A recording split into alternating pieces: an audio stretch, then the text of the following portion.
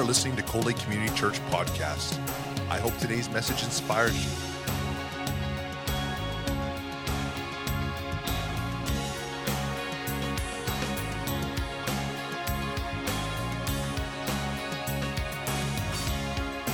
Cold Lake Community Church, a place where families come together.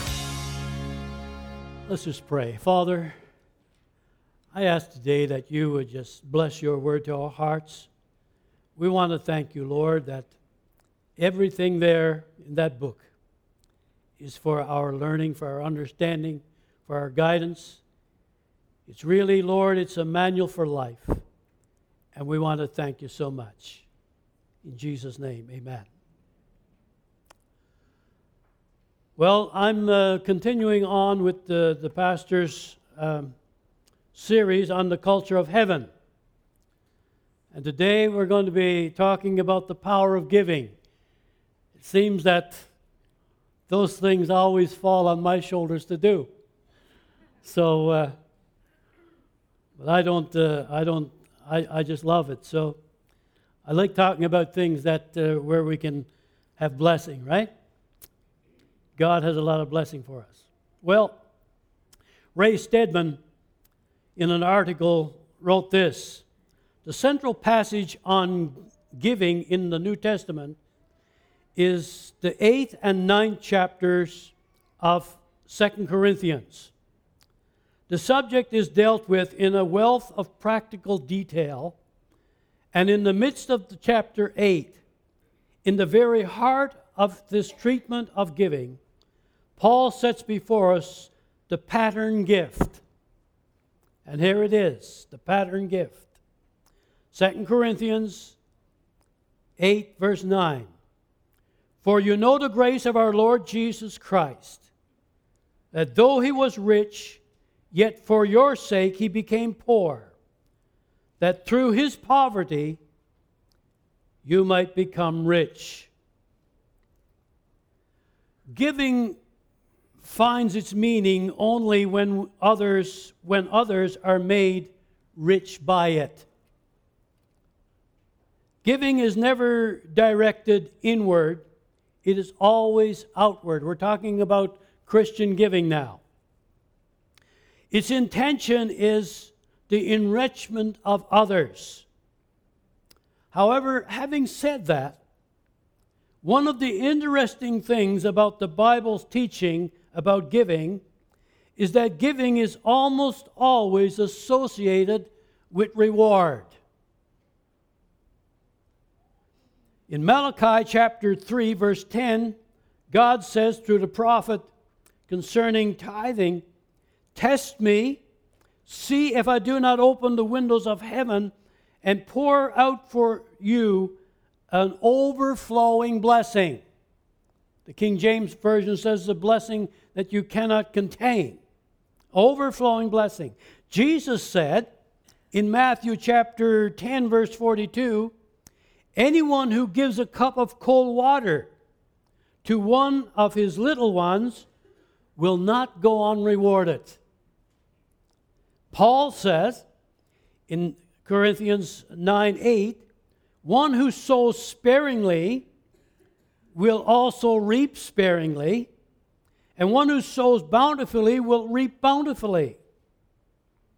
And God is able to provide you with every blessing in abundance, so that always having enough of everything, you may work abundantly in every good work. And Jesus said in Luke chapter 6, verse 38, give and it shall be given unto you, good measure, pressed down, shaken together, and running over shall men give to you. For with the same measure that you use, it will be measured to you again. Giving is an investment on which you and I can expect a return.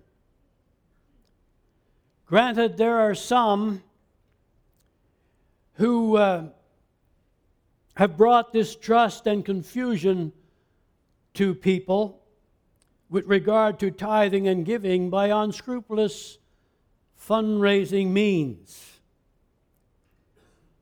But it's a biblical fact that the whole Bible is full of promises.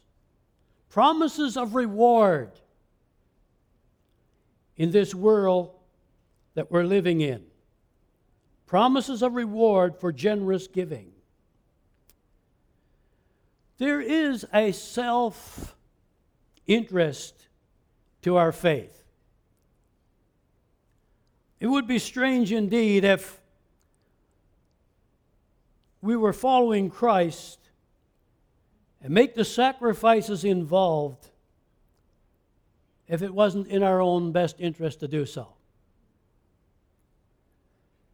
Being a Christian has its benefits. It enables us to live a life of joy and hope and meaning. It places us in the midst of a community of faith and caring. Most of all, it gives us the promise of eternal life. That's no small reward in this world of sin and death and sickness and sorrow. But God rewards gifts of grace. It's not payment for service rendered. It's not something that He does just because we're good. It's God's grace to us. God loves a cheerful giver because God is a cheerful giver. He's the giver of every good and perfect gift, James says. James 1:17. God, being who He is, loves to shower blessings on us. And not just His people, but on all people. The Bible says that He gives His sunlight to both the evil and the good. And He sends rain on the just and on the unjust. Creation abounds with the gracious gifts of God. He's a giver.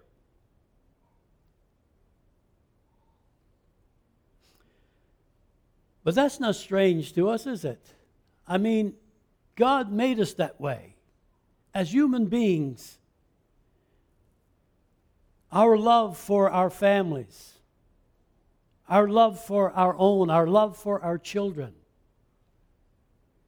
We do our very best to make sure that our children get a good education.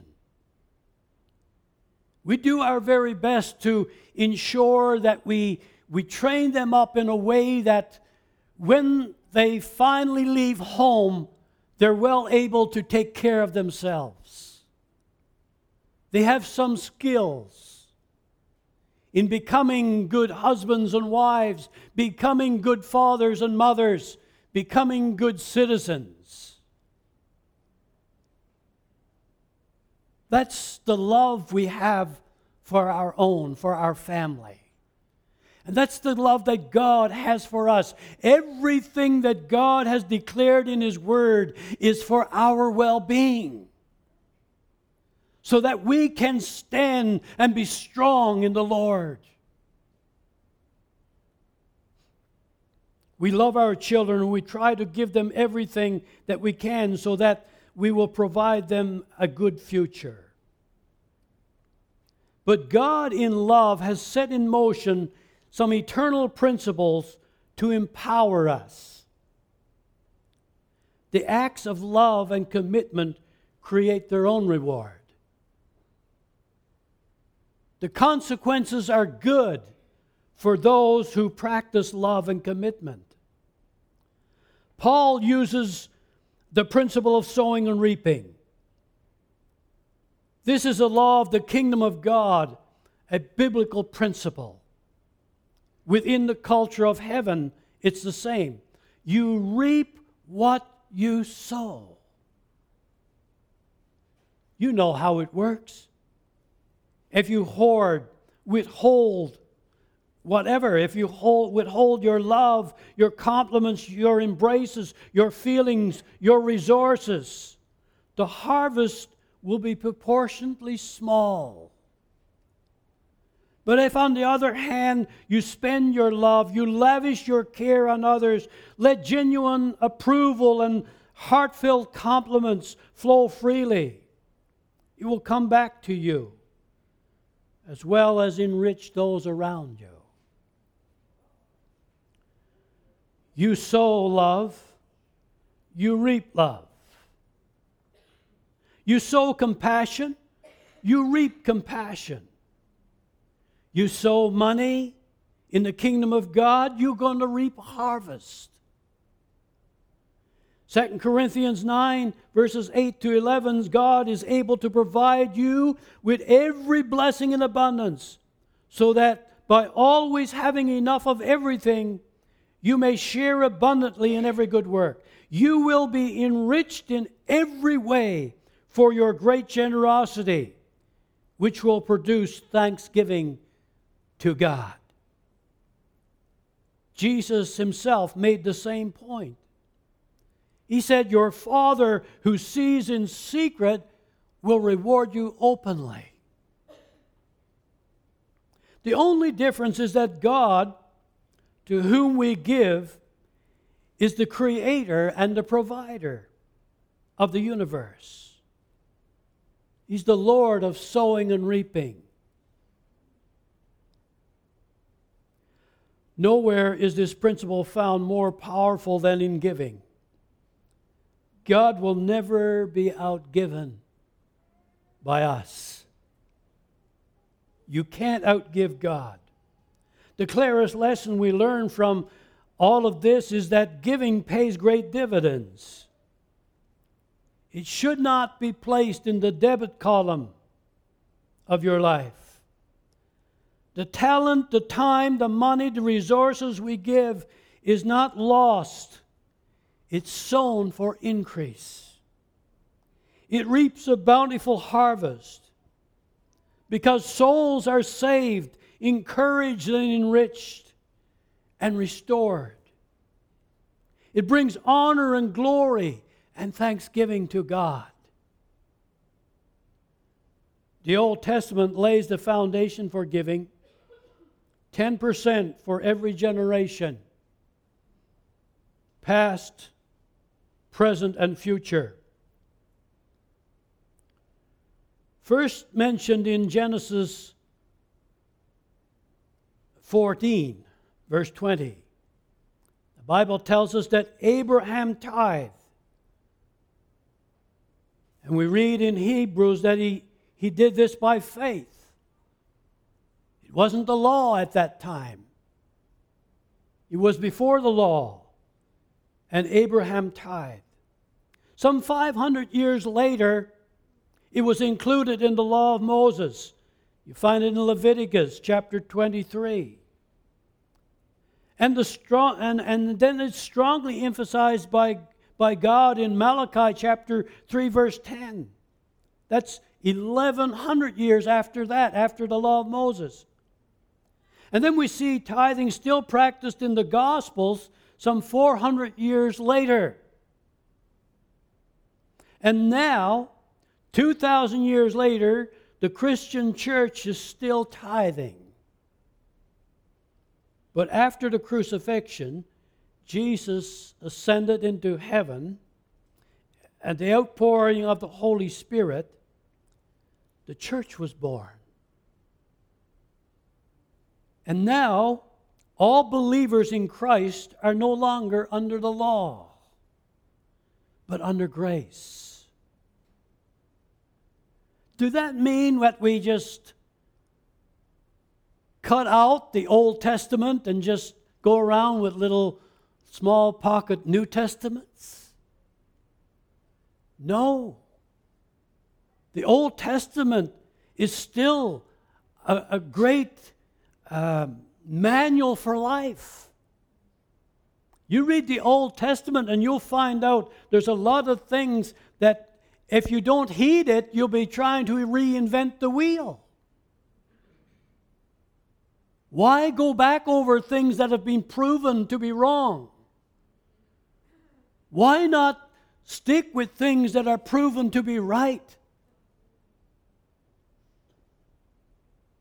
New Testament paints a radically different giving picture for us. The Christian church today still holds to the Old Testament guideline of 10% because it's right to do so. Our PAOC theological statement on tithing goes something like this. Tithing was divinely instituted by God under the Old Covenant and was compulsory upon the people who worship God. Under the New Covenant, we are not bound, or in other words, it's not compulsory by our arbitrary laws. But the principle of right and wrong, as expressed by the law, are fulfilled in the believer's life through grace. Grace should produce as much as or more than the law demands. You hear that? Let me say that again. Grace should produce as much as or more than the law demands. Regular systematic giving is clearly taught in the New Testament. It is known as the grace of giving. And the gauge or rule of this systematic giving is defined in the Old Testament, known as tithing. All Christians should systematically tithe their income to God. Now, the Pentecostal Assemblies of Canada is not the only church group that believes this. If you're a Baptist, you're going to be expected to tithe. If you're an Alliance, you're going to be expected to tithe. If you're a Lutheran, you're going to be expected to tithe. They believe in tithing. Every Bible-believing church believes in this practice. Just as in every area of the Christian life, the New Covenant provides us with a better way to live and a better way to give. The entire theme of the book of Hebrews is about this better way.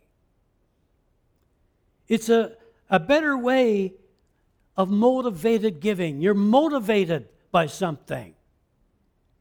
It's not that you're compelled now, but you're motivated. Motivated by love. God's unconditional love. You see, we don't give to get, but we get to give.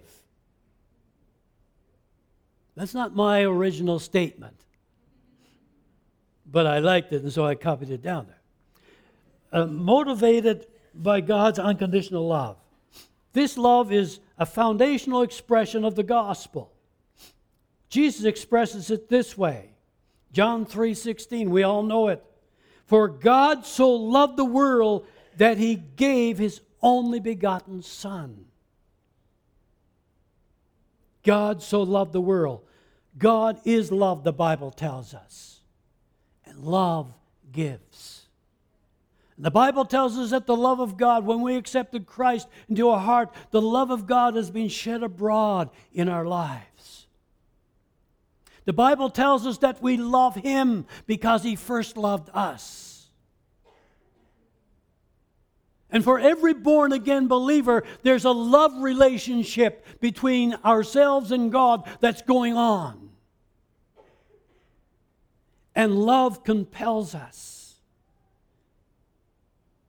Paul writes in Romans 5 and 8, while we were still sinners, Christ died for us. How can I not give back to someone who has given me so much?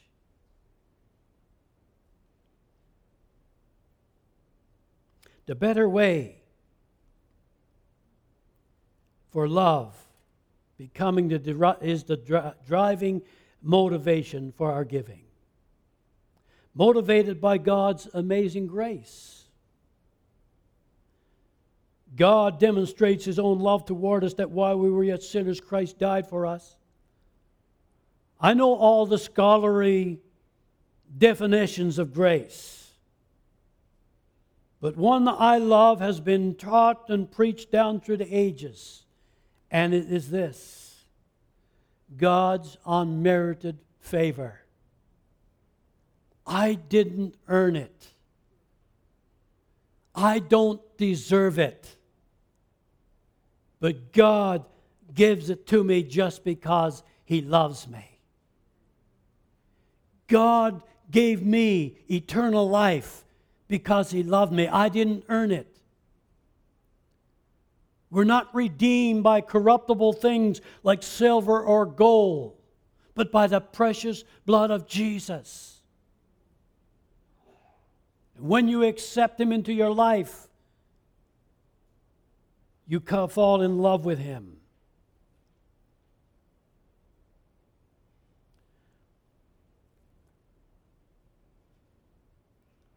Motivated by the Spirit's guiding freedom. For the law of the Spirit of life in Christ Jesus has set you free from the law of sin and death.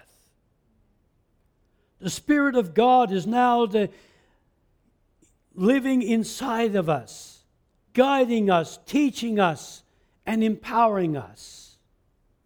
And He serves as a kind of an internal GPS system to lead us in how we are to live and how we are to give. What an exciting thought. You and I teaming up with the Holy Spirit for the expansion of the kingdom of God. I never cease to be amazed at people who understand full well how much it costs to run a household, how much it costs to service a large building, the cost of supplies, the cost of utilities, and all of these things. And they somehow think that you can run a church on nickels and dimes. The main principle behind tithing and giving is the fact that what we do with our money shows where our heart is. Jesus said, "Where your treasure is, there will your heart be also." It shows me that I love God more than my money when I'm willing to tithe. Jesus said, Matthew chapter 6:24, you cannot serve both God and money. You will either love one and hate the other. As I conclude today, God wants our gifts to Him to be our decision in an amount that in some way appropriately reflects our unspeakable love and gratitude to Him. He wants us to give because we want to, not because we have to.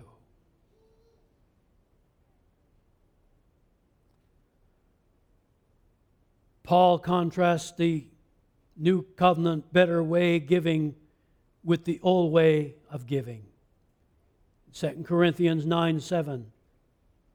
Each one of you must do as he purposed in his heart, not grudgingly or under compulsion, for God loves a cheerful giver.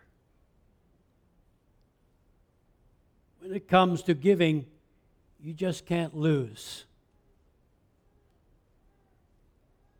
It's actually an investment in eternal riches. Are you prepared, brother, to come back to the music and do that one, the last one that you did on the program there? It's actually an investment in eternal riches. God loves it. You will be blessed. The recipients of the giving will be blessed. God will be glorified. The seed of abundant harvest is planted, and you have the guarantee of a bountiful harvest. And this, friends, is the power of giving. For you know the grace of our Lord Jesus Christ, that though He was rich, yet for your sake He became poor, that you through his poverty might become rich. Now, if all you can see when you read that scripture, if all that you can see is dollar signs, you haven't heard the message. You've missed the message. The riches of his grace covers a vast, vast area. They consist of physical, material, and special blessings, spiritual blessings. It covers all of our need. If you've got $1 million and you give $100,000 or whatever to the church, you probably don't need 100,000 or a couple of 100,000 back. But you might need some very important spiritual blessings. You might need to have some physical blessings. You see, God is not bound just to one little area. When God decides to bless me and when God decides to bless you, he knows exactly where I'm lacking. He knows where you and I are lacking.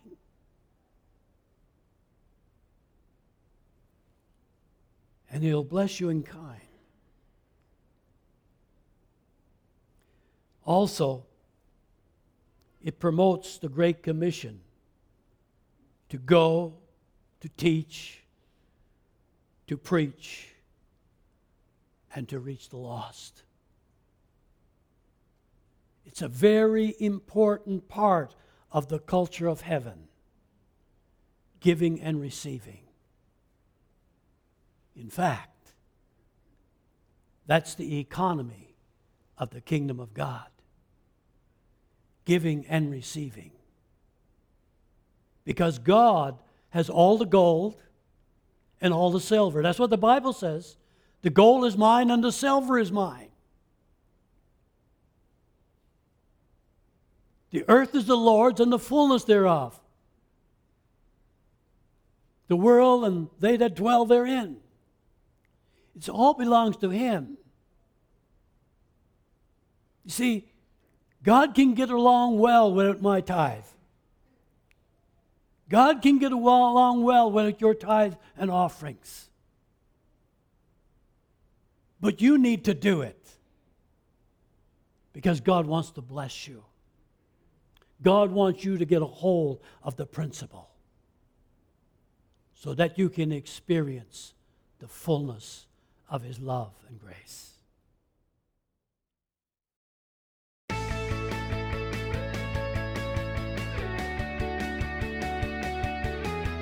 We hope you've been blessed by this teaching from Cold Lake Community Church. Thank you for your continued support of this ministry.